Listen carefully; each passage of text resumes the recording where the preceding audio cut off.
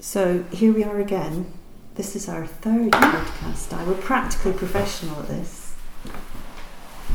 And we thought we would start talking about book awards, because this is book award season, isn't it? Oh yes, definitely. And we think we might do this over two sessions because there's so much to think about, and there are a lot of book awards out there, and it's quite difficult, isn't it, for teachers particularly to know where to start, perhaps, with this. Yes. So, this world of book awards, have you got any inside information, please, that you could divulge? Yes, because we were talking, weren't we, about it is a sort of big issue for teachers and parents, I suppose, of how do you know which books? There's so much out there, and how do you know what you don't know, and you don't know what you don't know? Just goes on and on and on. And the thing is you don't want to be spending money on, and more importantly, I suppose in a way, is time reading something and then think, oh gosh, it's no use. This is not good. So yes, book awards are really interesting, and it's only quite recently that I've found out a little bit about how they work because of the Derby Picture Book Award for the Book Festival this year. And I think the process is basically the same for all of the awards, is that publishers are contacted with a criteria and asked to submit books. So initially it's the publishers who decide. Right, okay. Who they're going to submit. And for the Derby one, we asked for 3. They could submit up to 3 books. And apparently, talking to somebody who's involved in the Carnegie and the Greenaway, which is a picture book award. Yes, the Greenaway is for illustrations. Yes. And the Carnegie is for the writer. Yeah, right, okay. And is that an international award? Is that one that? Yes, yes. America. I think it doesn't matter. Yeah. It doesn't matter where it's published. Okay. So publishers submit to that, because talking to this person who's involved with that, there was a book that we actually had at the Teachers Book Group, the Nowhere Emporium. Yeah. Which we raved about, yes, and the teachers have used it, and I know we've heard Ross Ross Mackenzie, yes, Mackenzie, Scott, yes. Get hold of it if you're a year 5-6 teacher. It's fantastic.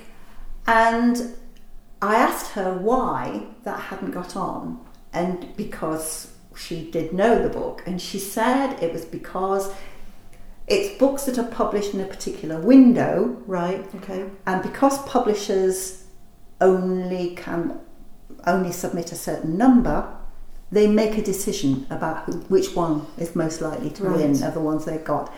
And the Nowhere Emporium was not selected by their publisher to submit it, which is incredible. Yes. So they've got quite a lot of power in all of this. Publishers, yes. Which explains why sometimes the same book pops up in different awards. Absolutely, yeah. And also, what I've noticed is there are certain themes that seem to come through again and again at a certain time. So there's been an awful lot about refugees, hasn't there? Yeah. And you kind of look at that and go, is that just coincidence? Are we all just getting terribly aware of this? But from what you're saying, publishers are I think it's perhaps thinking like that. A bit of I won't use the word vicious, but it's a bit of a circle because the publishers will go for books that they think are appropriate to the time. Yes. And then, of course, hence the refugees. It's a bit of a chicken and egg thing, isn't it? Absolutely. Absolutely. So it's the publishers who submit to begin with. Right. And then most awards have a sort of process where from all the books submitted, a long list is devised. Yeah. And then the next stage is the long list is then whittled down to a short list, and then the short list produces the winner. And it's the judges of those different long, short winners that are different and can give you quite a different outcome. I think that's a really interesting point. And for teachers and parents, it's quite handy, and carers, to know who's making the decision. Yes. And that varies quite a bit. So we've got maybe 3, would you say, groups? So we've got children who judge, teachers who judge, and librarians. Yes, and a fourth one actually, industrial experts. Do you mean industry experts? Yes. Not industrial. People who build houses. That's right. Yes, anybody wandering around. People in factories. Who call themselves an expert and make things. Yes. Industry experts. Ooh. Who are they? Right. Secret people. Well, interestingly, I was looking at a website called Topsta, spelled TOPPSTA, and they give, if you go right down to the bottom, bottom of the page, right at the bottom, you can, teeny weeny letters. That's it. It says Book Awards, Children's Book Awards. Yeah. If you click on that, it gives you a whole list of the awards and who is deciding about them. Really useful. Very useful, because that really helps. So, shall we do the industry experts first? Go for it. Because they're the most problematic, in a way, because who are they? Who are they? Industry I think they tend to be writers and journalists and not publishers. I don't know. They're sort of a bit of a varied group. And the Topsta website talked about 2 book awards that did that. One is the Bamford Boss Prize. Oh, right. And that's a bit of a heard of that. Interesting one. Well, do you remember one that we used a lot in the reading comprehension strategies training, Floodland, by Marcus Sedgwick? Yes. That opening paragraph. Yes, demonstrating what a reader does. Did the work job for us. Zoe ran. Full stop. Yes. Absolutely terrific first opening paragraph. Yes. You can do all the reading strategies with that one paragraph.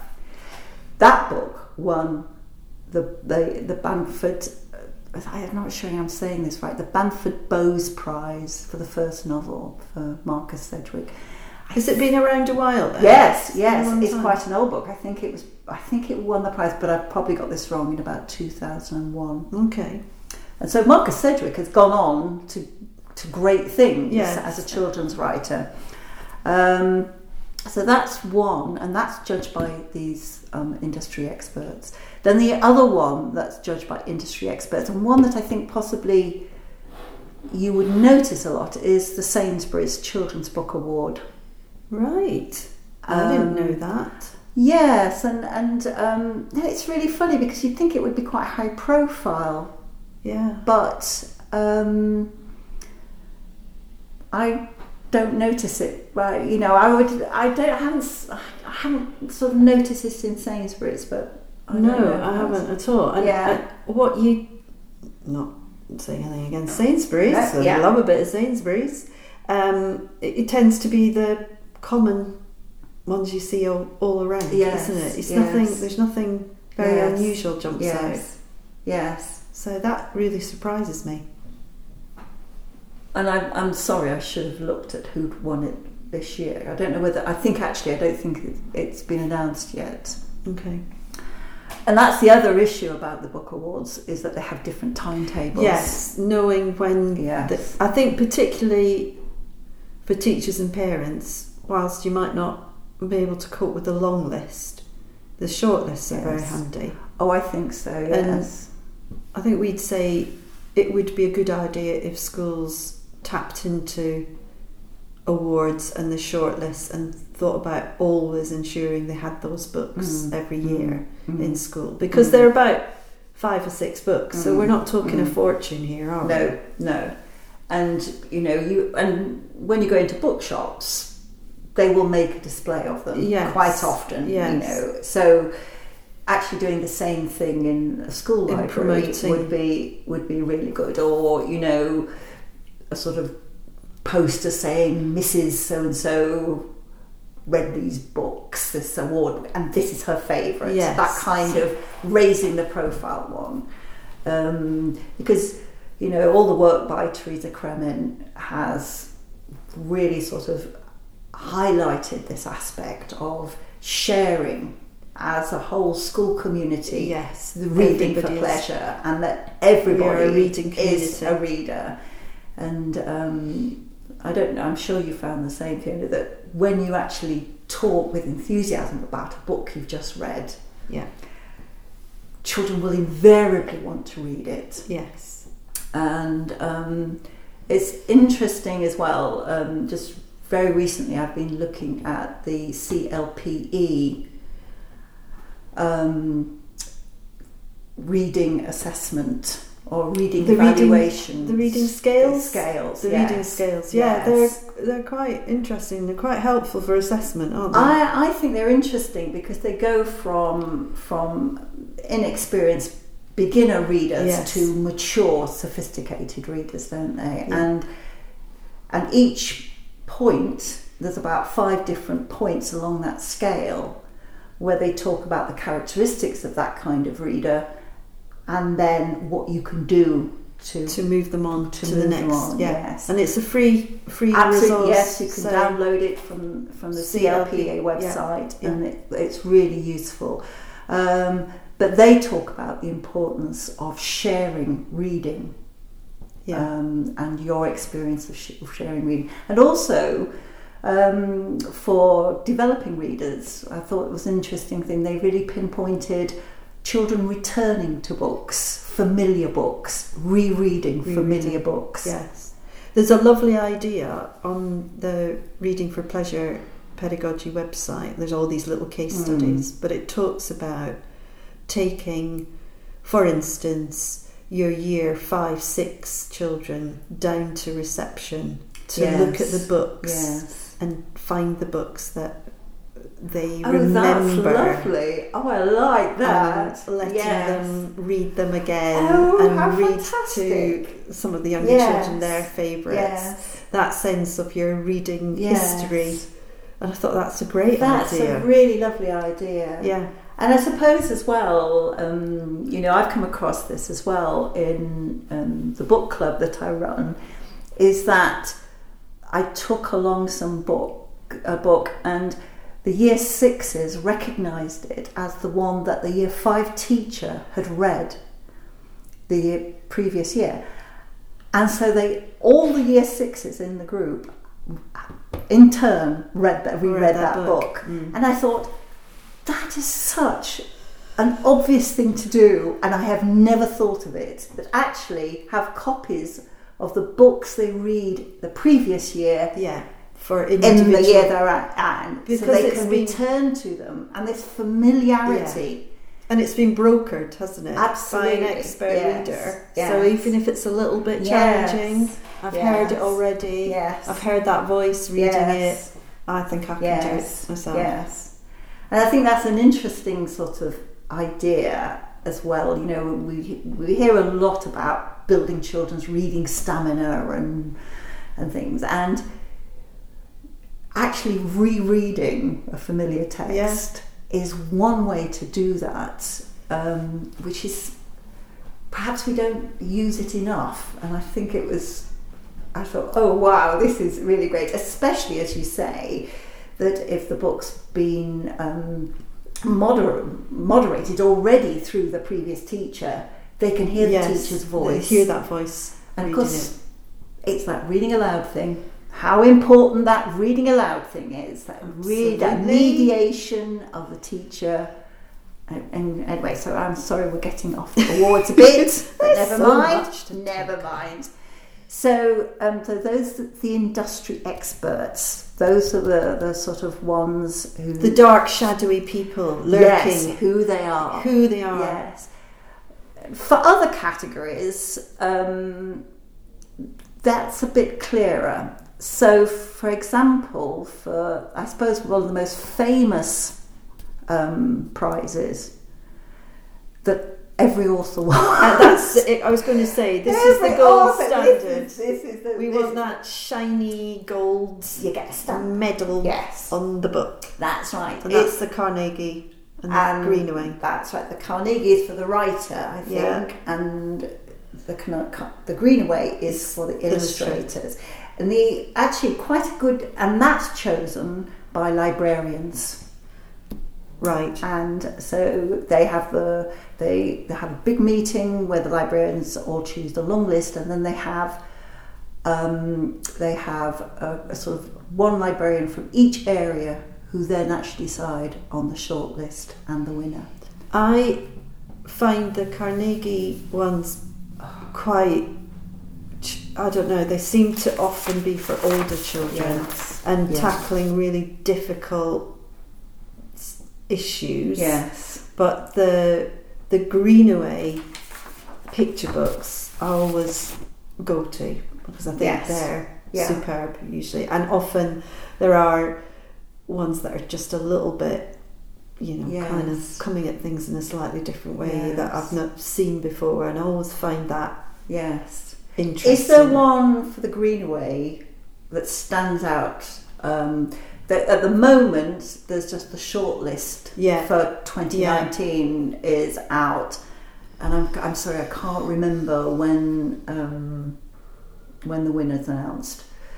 I think it's June, July. I think it's a bit later. Yes. I don't think it's imminent. Is there one in the shortlist that stands out for you in the 2019 shortlist? The Greenaway. It would. I don't know all of them, so I think I know about 1, 2, 3, 4, 5 of the 8, and the 2 for me that I think I really rate: Ocean Meets Sky, the Fan Brothers. We like the Fan Brothers. And it is just a beautiful book. The illustrations are astounding. Are amazing, aren't they? And then I think the other one that has really captured my imagination is Julian is a Mermaid. Yes. Jessica Love. What about you? What would you go for? But I really like both of those. I also quite like You're Safe With Me. I don't know that one. By Poonan Mystery. What a name! I know, but I like it. I can understand why it's been shortlisted for the Greenaway, because the illustrations are absolutely amazing, and they are quite sort of, you can see they're linked with what's a hand painting? What's it called? The henna painting. Yes, and it's incredibly rich patterning. It's an exquisitely beautiful book. That's quite. I've not seen this one, so that's quite good. And then another one that's in the shortlist for the Greenaway is called Beyond the Fence by the names Maria Gulamatova. I don't know, no idea. Yes, I mean, again, you can see in this. Oh, that sounds good. Gulamatova. It's about a little boy who has a friend who is a pig. Right, of course. And they play a lot, but the little boy says the pig is not to go beyond the fence. And there are some beautiful illustrations. They look like watercolour paintings. Quite old-fashioned. They are a bit, aren't they? And Piggy gets really depressed that he can't go beyond the fence, and anyway, I won't give away the ending. Don't give away but you can guess no spoilers. what it might be.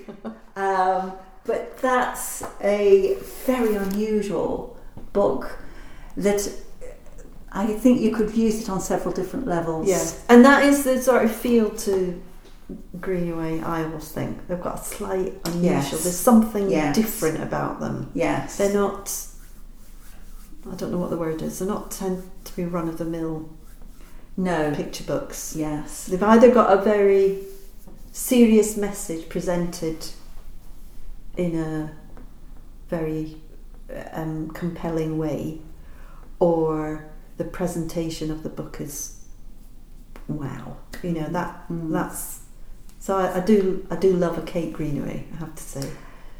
We have used some really good books from them, haven't we? We have. They do, and I suppose a book that's getting a lot of attention on the Greenaway Award is Lost Words. The Lost Words, yeah. And that's had quite a lot of attention for quite a long time. It's a really extraordinarily beautiful. Jackie Morris's illustrations are fabulous, and then Robert Macfarlane's poetry.